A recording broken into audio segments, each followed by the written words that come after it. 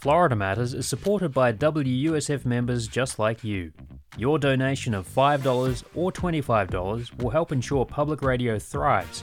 And thanks to Candy Olson, an additional $50 will be added to your donation. Visit wusf.org/match to maximize your gift today.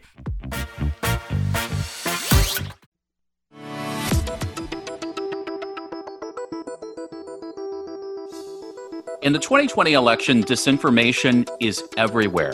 Welcome to Florida Matters. I'm Bradley George. Wild rumors, lies, and disinformation about Democratic presidential nominee Joe Biden are spreading like wildfire in South Florida's Latino communities via WhatsApp, Facebook, and Spanish-language media. The QAnon conspiracy theory, meanwhile, is seeping into mainstream politics, and doctored videos of politicians get millions of views on social media. Journalists and fact-checkers debunk claims again and again, but nothing seems to stop the flow of falsehoods. And in Florida, where elections are decided by close margins, these lies and conspiracy theories could swing the outcome. So is there a way to stop disinformation from spreading? And what can you do to protect yourself? Joining me today are Daniel Funke, a reporter for PolitiFact. His recent story in the Tampa Bay Times looked at how QAnon is showing up in the 2020 presidential race in Florida. And also joining us is Sabrina Rodriguez, a reporter at Politico, who's looked at the spread of disinformation in South Florida's Latino communities. Daniel and Sabrina, welcome to both of you. Thanks for having me. Yeah, thanks for having me. I'm really excited to be here. Daniel, I'll start with you. You know, we could probably spend the whole 30 minutes of the show talking about QAnon, but just to start, give us a brief summary of what QAnon is and how it's spread so quickly in America political discourse. So at its core, QAnon is a baseless conspiracy theory. It has seeds in the 2016 election. So in 2016, a conspiracy theory that alleged former Democratic presidential nominee Hillary Clinton and her campaign were running a pedophile child sex ring in the basement of Washington, D.C. pizza parlor went viral. It is one of the most notorious moments from the past election, and also gave rise to conspiracy theories about child sex trafficking and their links to the Democratic Party. So QAnon is an outgrowth of that conspiracy theory. It's been around since 2017, and it basically says falsely that President Donald Trump is behind the scenes fighting with military officials to bring Democratic operatives and politicians to justice for being Satan-worshiping pedophiles, essentially. Again, there's no evidence to support any of this stuff, but it has taken off widely since 2017. It started in fringe communities on internet forums like 4chan and 8kun. Again, these are fringe forums, and they slowly seeped into Facebook and Twitter and more mainstream social media platforms. And recently, over the past summer, we've seen several congressional candidates openly support this conspiracy theory. So certainly its mainstreaming was helped along by social media platforms and the way that they reward viral information. But I think there's also an interesting tale here about how Americans are obsessed with conspiracy theories in a certain way. You mentioned the congressional candidates, and we'll talk about those a little bit later. But I want to go back to this idea about children, and there were Save the Children rallies around the country last month. You and Steve Contorno of the Tampa Bay Times covered one of these rallies in Lakeland, and it ended up being more of a QAnon type of event. What happened there? Yeah, so my colleague Steve Contorno at the Times went to the rally in Lakeland just to get a scene setter. So for those of you that don't know, Save Our Children and Save the Children are two hashtags that kind of went viral in late July, early August. And they were paired with claims about child sex trafficking, human trafficking in general. Some of these were very vague claims, didn't contain much fact there. Some of them were very targeted and specific, accusing people like Joe Biden of child sex trafficking baselessly. And around mid-August or so, we saw several in-person rallies planned across the country. There were several hundred of these rallies, according to some research from First Draft, which is a nonprofit that studies mis and disinformation. And not everyone at these Save the Children, Save Our Children rallies were QAnon conspiracy theory believers. Some of them were simply attending because they thought that child sex trafficking and human trafficking were justifiably horrible crimes, right? And they wanted to come out and protest against those crimes.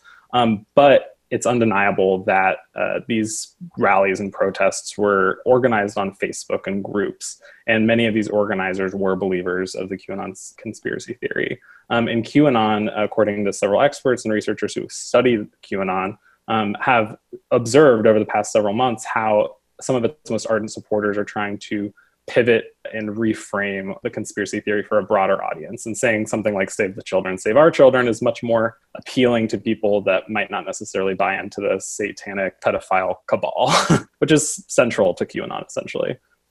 Sabrina, your recent story in Politico with Mark Caputo looked at some of the conspiracy theories, including some QAnon-related things that are spreading in the different Latin American communities in South Florida. And there are kind of two prongs to it, because there's the social media aspect, especially the use of WhatsApp, but there's also the rise of some conservative media, Spanish language conservative media outlets in South Florida.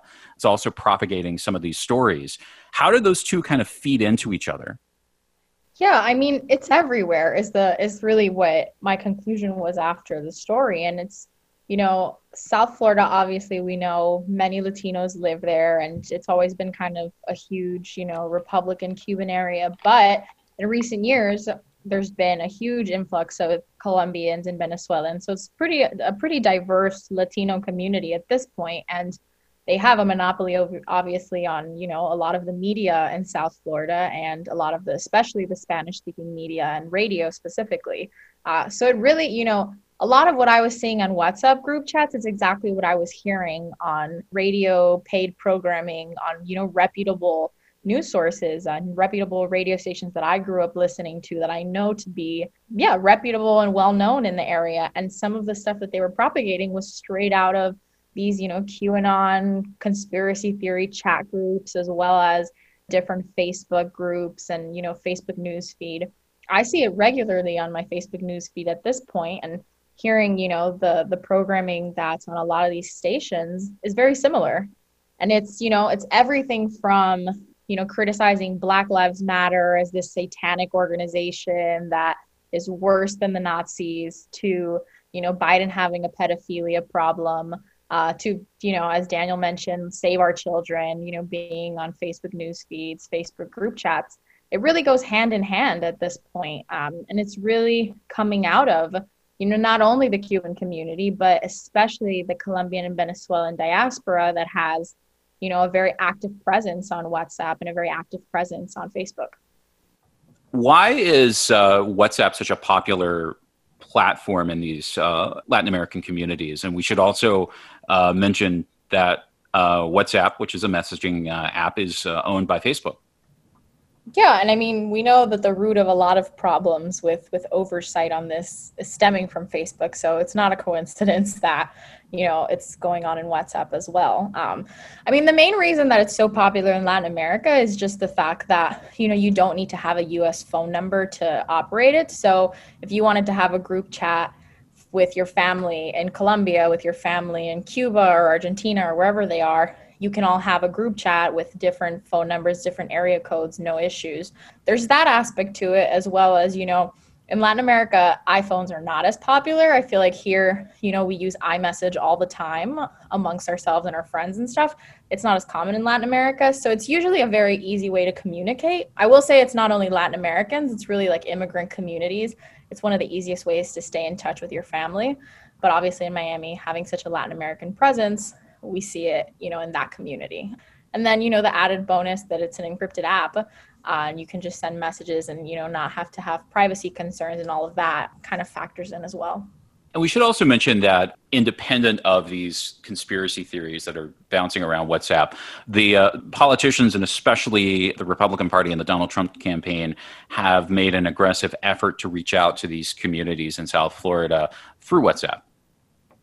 We've really seen it in this election cycle, especially, obviously social media has grown in importance in the last 10 years, and we saw a lot of it in 2016. And, English language conspiracy theories, I feel like we've been debunking them for a lot longer. And, we've talked so much about QAnon this year, especially, and since 2018. But in Spanish language, there hasn't been that level of coverage. And, the Trump campaign and Republican organizations have really tried to capitalize on that when it comes to South Florida and, really courting that Latino vote, and not just Cubans, that, like I've mentioned, Colombians, Venezuelans, and trying to get that sweet spot of voters to come out. Like you mentioned at the beginning, small margins are important in elections in Florida. So it's really been this perfect opportunity for the Republican Party of knowing that, there's not that level of debunking in Spanish language media. Well, how has the Biden campaign or reputable Spanish language media outlets done anything to debunk some of these claims that are going around? They're starting to make a more concerted effort to do that, but it hasn't been that much in reality.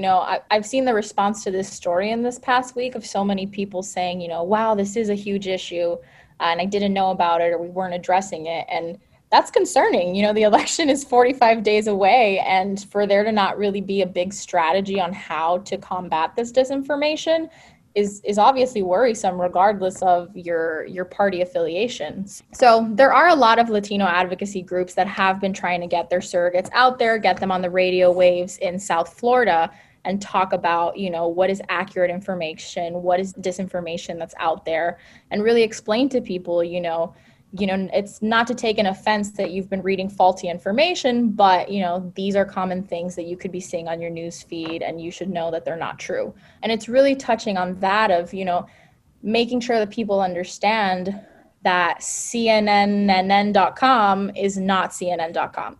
And that, these Noticias 24, Univision in South Florida is Channel 24, and being able to say, okay, that website is not real and this one is. And getting more people out there to spread that information and make that clear is sort of where we're at, and seeing that. And, the campaign with Biden's visit to Florida this week, I think that's part of him really making an effort. And, he said early this week, the gloves are off and he's going to fight for every Latino vote. So I think this is going to be a big part of that. Daniel, Sabrina talked about the fact that we're seeing disinformation showing up in Spanish language media and among Spanish language users and social networks. That's maybe one way that disinformation campaigns are different in 2020 versus 2016. What other differences have you noticed this year? Yeah, I've noticed a lot less focus on false news websites, very obvious instances of mis and disinformation, and more narrative hijacking, memes on social media, things that are harder to attribute, essentially. So most of the stuff that we at PolitiFact find ourselves debunking every single day are text posts from random people on Facebook. And it is really hard to attribute who that person is, if they're a real account, if they're a fake account. And these posts sound really basic, but they do get a lot of shares. Some of these text posts get shared, 20,000, 40,000 times, and they take about 30 seconds to create. That's very different from 2016, where we were seeing a plethora of false news websites disguised as, CNN, Snopes, reputable news outlets publishing repurposed false and spammy content with the goal of misleading voters. This seems more targeted and tailored to very specific audiences. So people that consume memes on Instagram, people who consume videos on TikTok, even people in WhatsApp groups like Sabrina talked about earlier. So I would say that now, 2020, 4 years later, social media platforms are more aware that this is a problem. But at the same time, mis and disinformers are also more aware that this is a problem and that people are paying attention to them. So they're trying to get around some of those penalties that were put in place since 2016. And they're developing some smart workarounds that effectively make it a lot harder for us to do our jobs. So what are Facebook, Twitter, YouTube doing to counter this misinformation? Yeah, so they have all taken different steps and very piecemeal steps since 2016. It's kind of hard to keep track of all the different things that they've been doing. I would say, from PolitiFact's perspective, for Facebook specifically, we partner with Facebook to both find, identify pre-viral and viral content on the platform, and then fact check it. And if we do fact check it as false, Facebook has agreed to limit the spread of that mis and disinformation in the news feed by up to 80%, I believe. It also sends notifications to users that share it and appends a warning basically saying, hey, this is false information and here's a fact check to learn more. So that has been a really key thing that Facebook has done since 2016. There's still questions about how effective that is. Is it actually reaching all the mis and disinformation that's out there?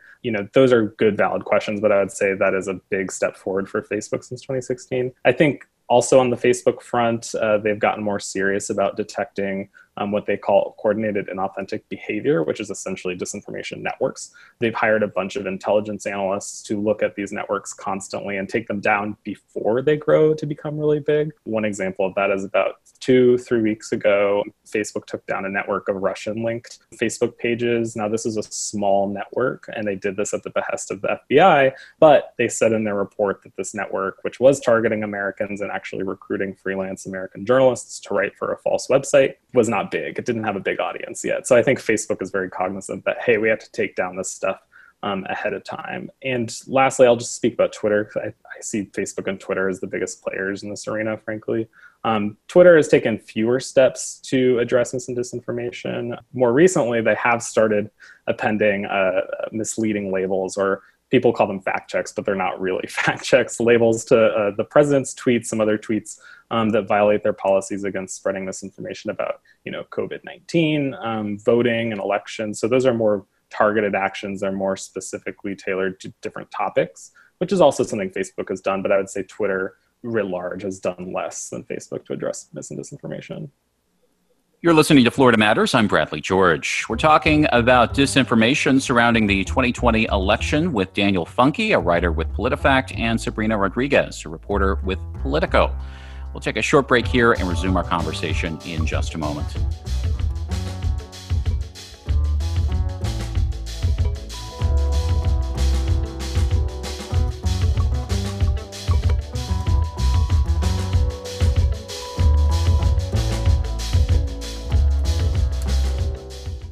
This is Florida Matters on WUSF 89.7. I'm Bradley George. We're talking about disinformation during this year's election with Daniel Funke, a writer at PolitiFact, and Sabrina Rodriguez, a reporter with Politico. Sabrina, where else are we seeing misinformation being spread? In South Florida specifically, radio waves is an area that we're seeing it a lot. A lot of Spanish speakers get their information from various stations in South Florida, and we've seen so much of it in this cycle of conspiracy theorists getting a platform to speak to the populations in South Florida. In Spanish language, we've actually seen a pretty big number of YouTube pages that have been growing and putting out conspiracy theories, and some of them are really masked as reputable sites and reputable sources of information. I think one of the most fascinating ones I found is called Informativo G24, and it was founded by a longtime Colombian news anchor that worked for reputable news sources, and now she has this YouTube site that she uses to, bring on conspiracy theorists, people that are against globalization, and, do hour-long newscasts about how messed up Black Lives Matter is and how it's actually this satanic group, and the same thing about, how people aren't going to accept the election results and Trump, has been an amazing president, and really putting out, opinion, but mixed as well with these conspiracy theories that's in a very gray area. And I think to Daniel's point, it's more sophisticated than these just fake websites that are clearly putting out fake information. It's this commentary mixed with some conspiracy theories, mixed with some false information, where when I was writing the story, it was like, okay, was this an example to be put in the story, or is this really just an opinion, or is this really, as far as a conspiracy theory? There's this gray area that's going around that makes it a lot harder to identify and really target. Yeah, and I guess also you have the kind of the added cachet of the fact that this Colombian news anchor is somebody who's known and trusted in this community. I guess he would be kind of akin to if Lester Holt or Anderson Cooper all of a sudden opened up one of these channels and started spewing all these conspiracy theories. People might be more willing to believe that person because of their reputation as a reputable journalist. Absolutely. And I mean, one of the guests, for example, that she's brought on frequently, who has also been on a lot of radio stations talking, is This man, his name's Omar Bula Escobar, and he's a former United Nations representative. Like, that's a huge credential to have on his resume. And it's a fact, it's true. You know, you can look up his resume and you see it. And he's one of the people that's peddling these conspiracy theories. You know, he's gone on her show and he's gone on radio stations to talk about how, you know, George Soros is the face of the Democratic Party, and how, you know, if Trump loses, you know, the country's going to be run by Jews and Black people, and how, you know, we're going to be a communist country. And, you know, so it's really difficult if you talk to anyone, not just Spanish speakers, but if you talk to someone, they say, well, he's smart, he's educated, he's reputable. How, you know, how am I supposed to know that what he's saying isn't true? And why can't I believe, you know, his theories about this? So who's the audience for this Spanish language disinformation? Is it older people? Is it younger people? Is it both?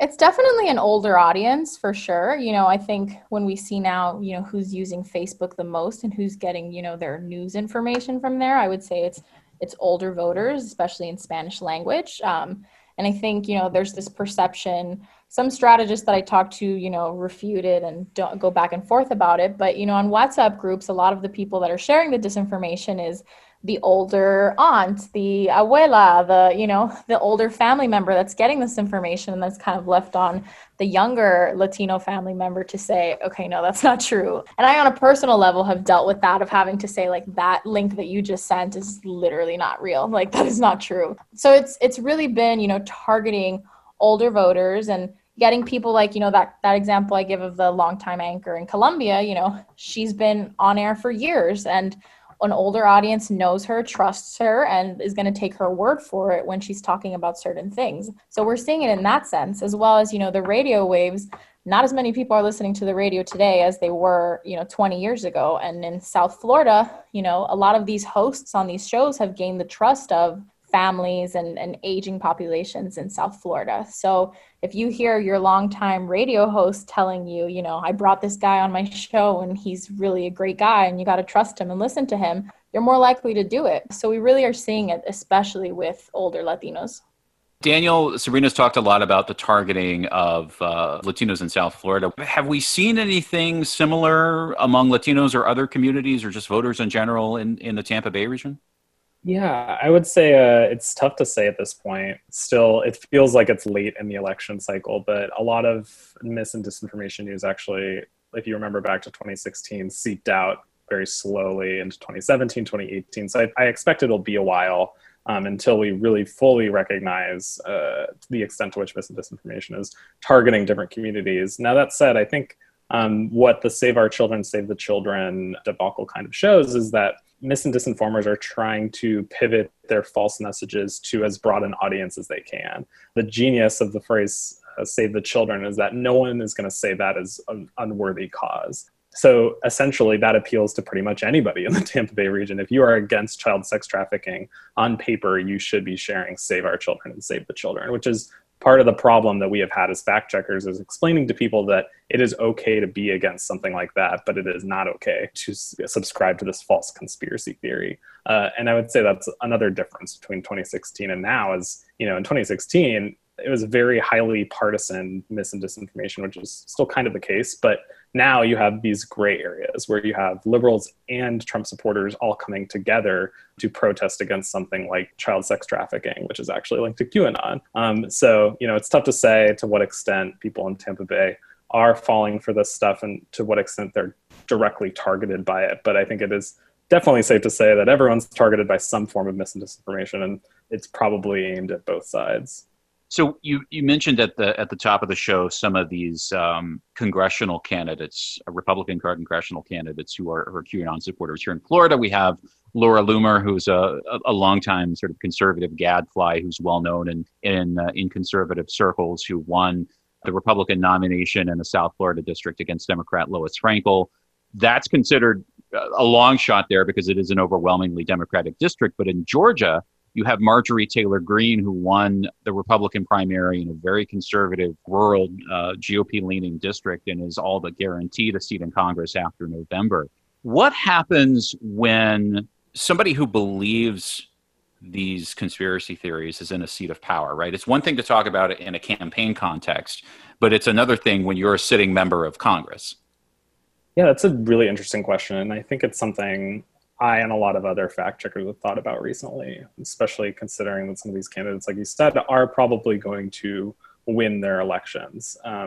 You have kind of seen something interesting happen where the Republican Party, some leaders have come out pretty fiercely denouncing QAnon, but at the same time, a lot of members have remained silent on it or even dog whistled the conspiracy theory at times. So I think when and if these QAnon supporters are elected to Congress, there's going to have to be some kind of reckoning within the Republican Party where they decide what to do with this. It's not really a problem that's going away. I don't think they can ignore it forever. I think at some point they're going to either have to take a hard line against QAnon in the party, or they're going to just have to roll with it, incorporate those members into their caucus, which I would think is pretty dangerous to incorporate those false claims into the party. But I think at some point next year, if and when these supporters do win, they're going to have to reckon with that. Sabrina, what's your perspective on that?